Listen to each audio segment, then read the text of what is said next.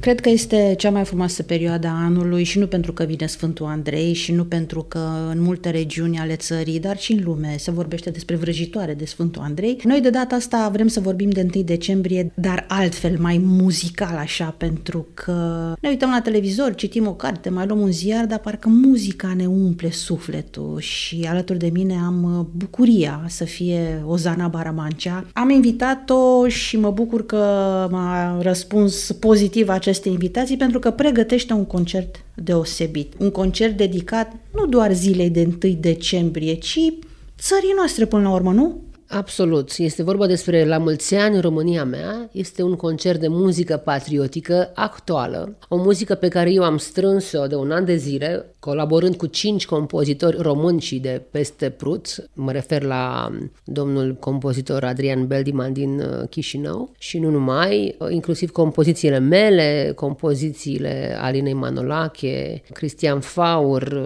Suntem un buchet de artiști care ne-am dedicat timpul pentru a cinsti România în diferite forme, atât versuri cât și muzică. Piesele sunt frumoase, cinstesc diverse personalități, cum ar fi Ștefan cel Mare, cum ar fi Daci, cum ar fi Mircea cel Bătrân, cum ar fi Eminescu. Chiar am 3 piese dedicate lui Eminescu. Am și eu o compoziție despre Eminescu și sunt foarte fericită. La o piesă am scris versurile, la alta piesă am scris muzica. Eu consider că am o mare evlavie la acest minunat român, care a fost, după părerea mea, martirizat și tot după părerea mea, cred că ar trebui canonizat, deși nu este treaba mea, dar așa în adâncul sufletului meu eu asta simt. Revenind la concert, este un concert pe care îl voi susține alături de orchestra mea, Lumini Sonore. Vom avea 2 dirijori, eu și un profesor Andrei Racu. Vom avea și prim solistul operei din Viena, Sorin Coliban, de care mă leagă o prietenie de la vârsta de 13 ani, deși viața noastră,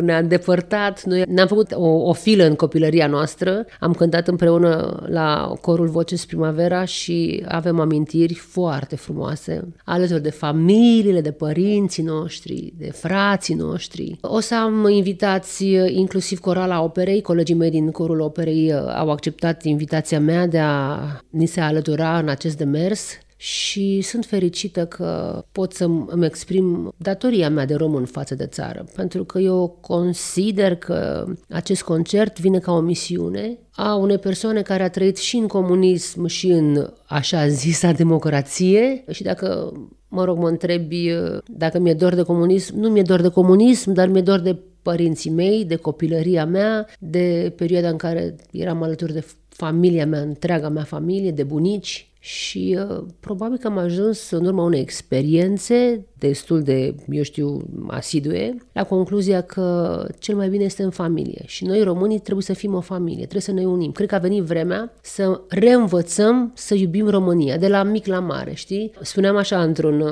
filmuleț de prezentare al concertului: hai să dăm mână cu mână să cinstim vatra străbună. Pentru că România are nevoie de noi, nu neapărat numai noi avem nevoie de ea, România are nevoie de români. De aceea spuneam la început că acest concert, are loc acum cu ocazia zilei de 1 decembrie, dar e un concert care poate fi reluat, ascultat în orice zi a anului, pentru că, iată, vorbind de Românie, de o Românie unită, chiar și în acest concert ai invitați din Chișinău, deci Republica Moldova, deci cealaltă bucățică a României care trebuie alipită până la urmă, vorbești de alți români de peste hotare. Mă duce gândul acum la o efervescență extraordinară întâmplată cu câteva zile în urmă prin acel meci în care a câștigat România. Deci, iată, suntem români, ne bucurăm, avem steagurile, le fluturăm, dar de ce doar în anumite momente? Cred că trebuie tot timpul.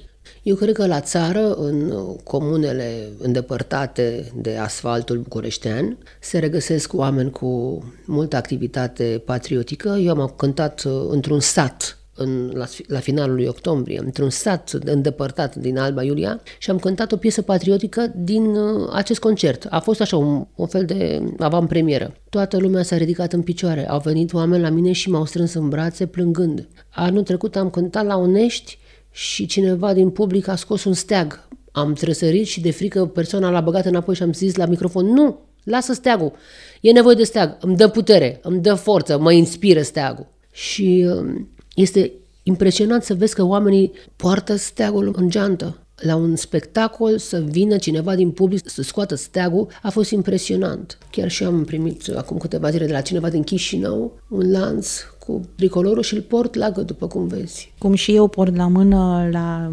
vestitele mele brățări de piele, steagul României, într-adevăr. Până la urmă nu e vorba de 3 culori, nu e vorba de un steag, este vorba de o vibrație a noastră pe acest pământ. E foarte important să spunem ce reprezintă culorile steagului nostru, pentru că nu sunt doar 3 culori alese de avalma. Roșu reprezintă sângele vărsat de străbunii noștri în lupta pentru apărarea țării, galben reprezintă bogăția solului, pământului nostru, cerul reprezintă credința. Deci e foarte important. Bine, aparte cogaionul despre care putem vorbi, putem aminti că de pe vârful omului se vede ca o auroră boreală această imagine cu cele 3 culori, roșu, galben și albastru. Hai să revenim la acest concert, pentru că m-aș bucura să ajungă aceste cuvinte ale noastre la cât mai multă lume și să fie sala plină. Până la urmă, de ce te-ai hotărât să-l organizezi? Probabil în urma întâlnirilor tale cu acești oameni de prin toate colțurile țării, văzându-i cum vibrează la melodii românești?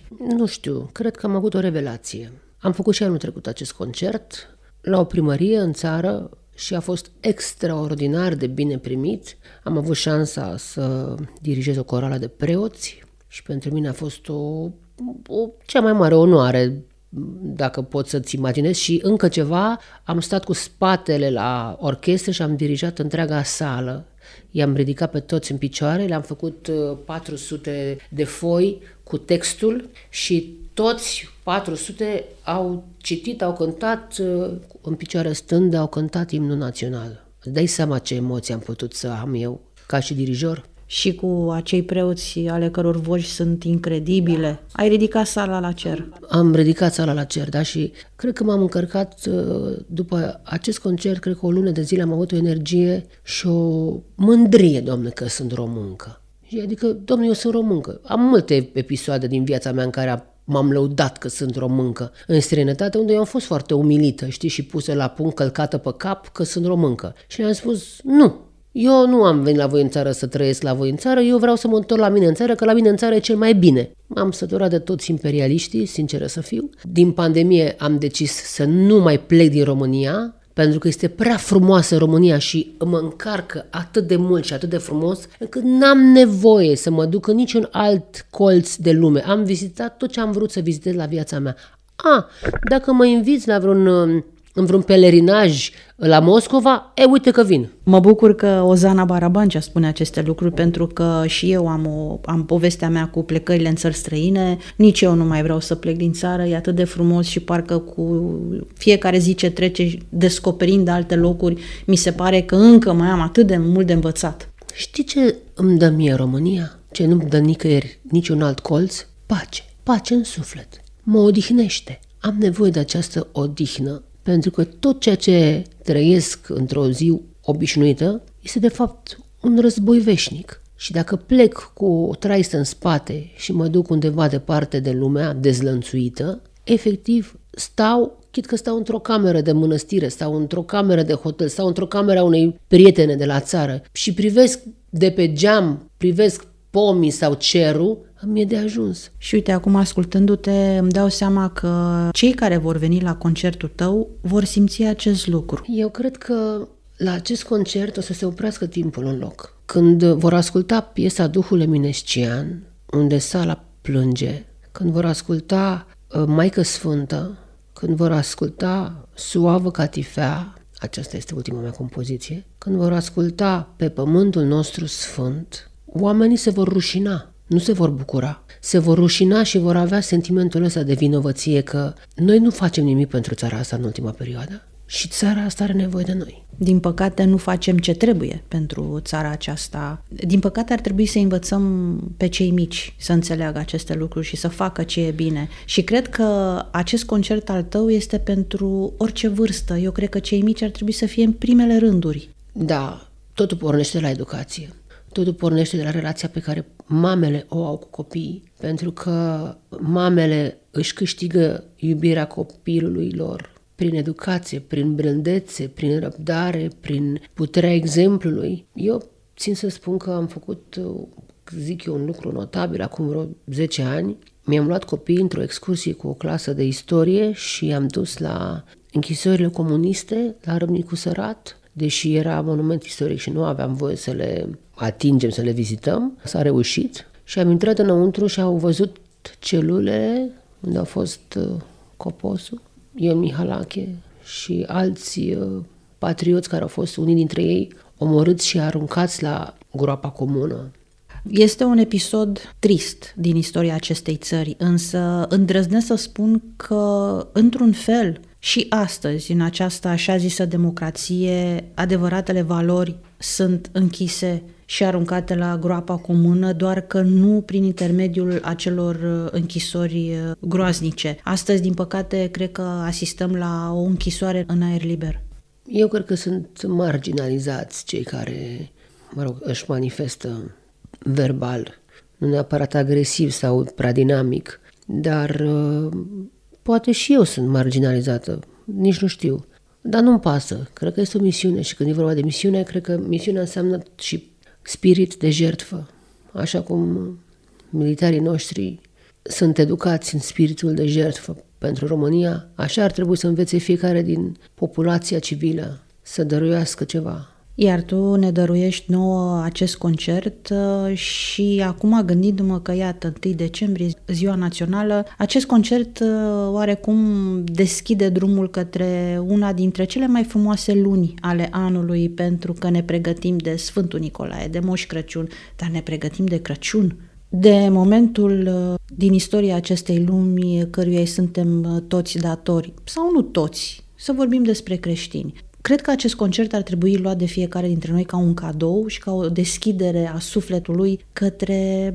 a ne bucura că suntem împreună. Și că suntem creștini. Suntem creștini și este un dar către Maica Domnului și către toți cei care s-au jertfit pentru România. Îmi pare rău că într-un an de zile nu am apucat să scriu și despre alți eroi, dar am în plan pentru anul viitor să scriu piese dedicate brâncovenilor. Nu vreau să dau din casă, dar ideea este că am multe în suflet și în minte, pentru că nu s-a mai scris de mult, sau poate niciodată, într-o muzică laică, astfel de subiecte. Lumea o să spună, ce, domne, muzică ușoară, vrei dumneata să faci muzică patriotică? Da, dar este o muzică pop sinfonică, gândită orchestral, foarte minuțios și foarte greu. Sunt piese, e adevărat, melodioase, dar sunt greu de interpretat la instrumente. Adică este o piatră de încercare pentru fiecare muzician în parte să abordeze astfel de partituri. Bine, eu spun acum din spatele scenei. Deci este o jertfă din toate punctele de vedere. Am tot vorbit despre acest concert, dar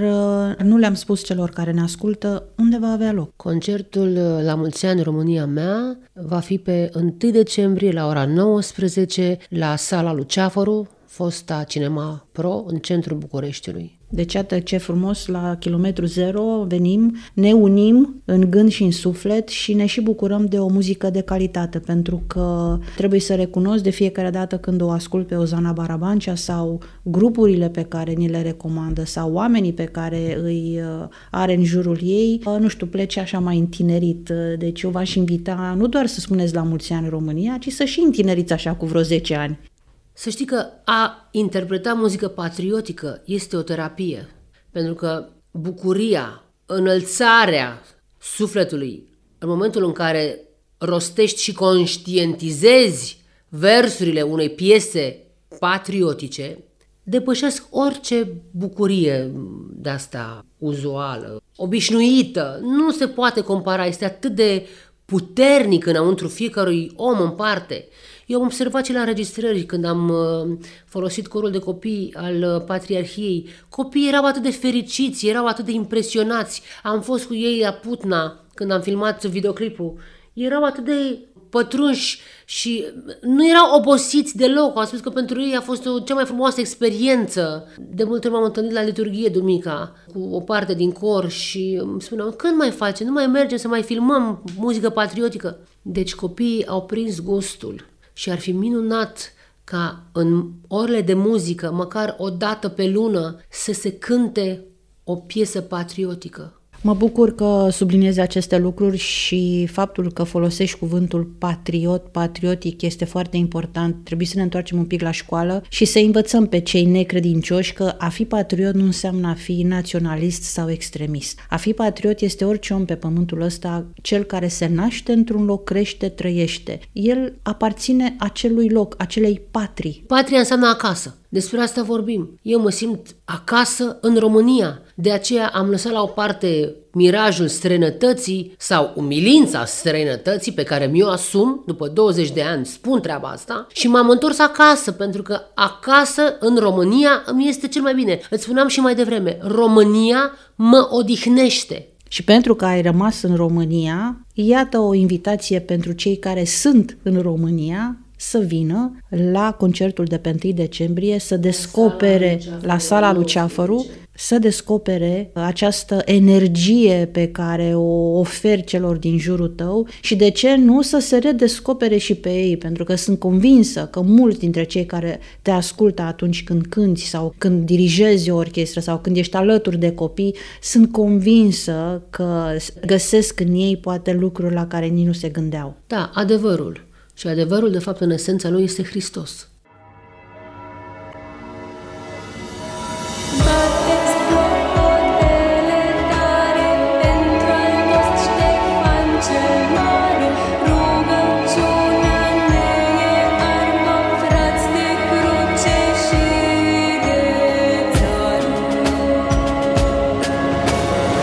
Al Moldovei nestinsoare strălucești și azi din cer, Sfânt rămâi Ștefan cel Mare, scris în suflete etern.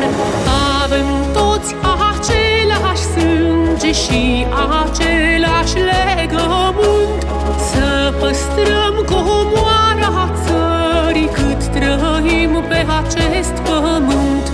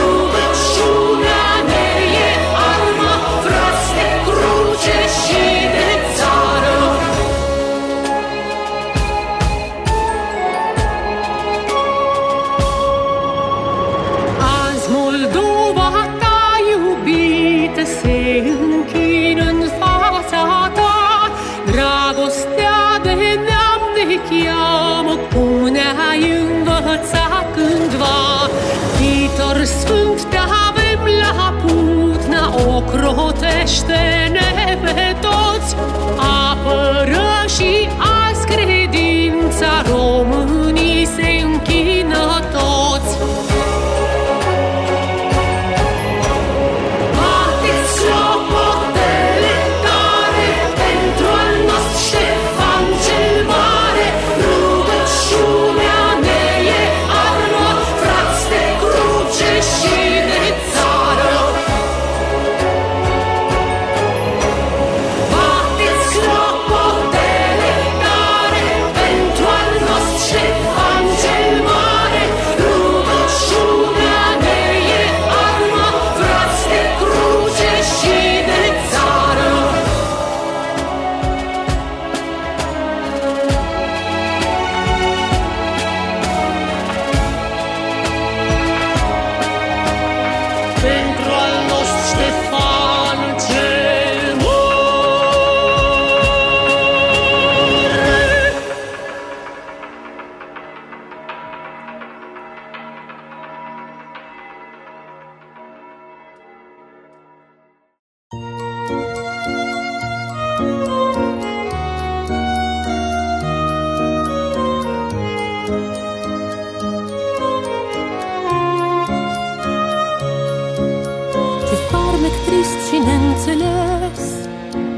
noastre ai lăsat în urmă.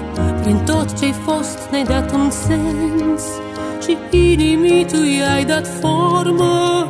Să șterne în suflet poezia, ca soarele în miez de vară. Plutește în aer datoria pe care o are întreaga țară. Să ne amintim în veșnicie de geniul fără de egal, poetul nepereche al nostru, Duhul eminențial. Să ne amintim în veșnicie de geniul fără de egal, poetul nepereche al nostru, Duhul eminențial.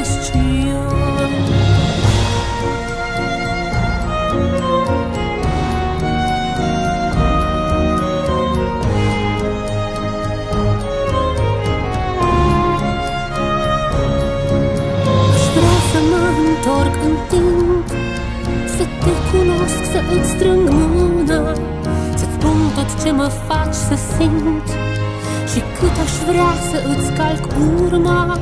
Mă înclin în milă când citesc atâta frumusețe din condei. Ai așternut minuni firesc, cu har găsit numai la zei. Să-mi amintim în veșnicie de geniul fără de egal, poetul nepereche al nostru, Duhul eminențial. Să ne amintim în veșnicie de geniul fără de egal, poetul nepereche al nostru, Duhul eminențial.